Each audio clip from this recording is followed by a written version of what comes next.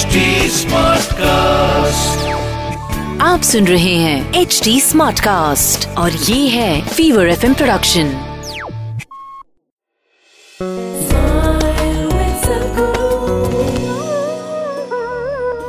You're longing, whatever the longing for, whether it's for food, it's the pang of hunger, or lust, or ambition, conquest, it is the same longing.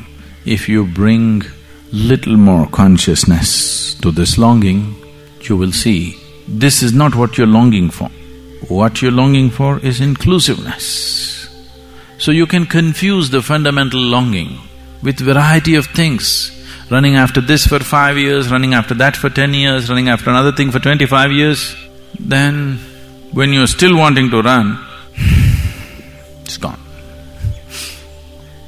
A 94-year-old man in Kentucky, you know what's Kentucky? These are people who breed horses. A 94-year-old man who lived on a horse ranch all his life, whose whole life and work is with studs. At 94, he married his sixth wife, who was only 18 years of age. You know, there's a large ranch. So, he met his wife on the first day, and then he asked her, "See, do you know what we are supposed to do?" Just like Adam. "Did you talk to your mother? Did she tell you some facts about life?" She said, "No, I did not speak to my mother.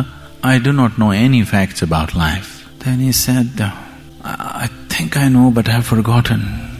I've been out of the active involvement with the ranch for the last 10 years and I've forgotten."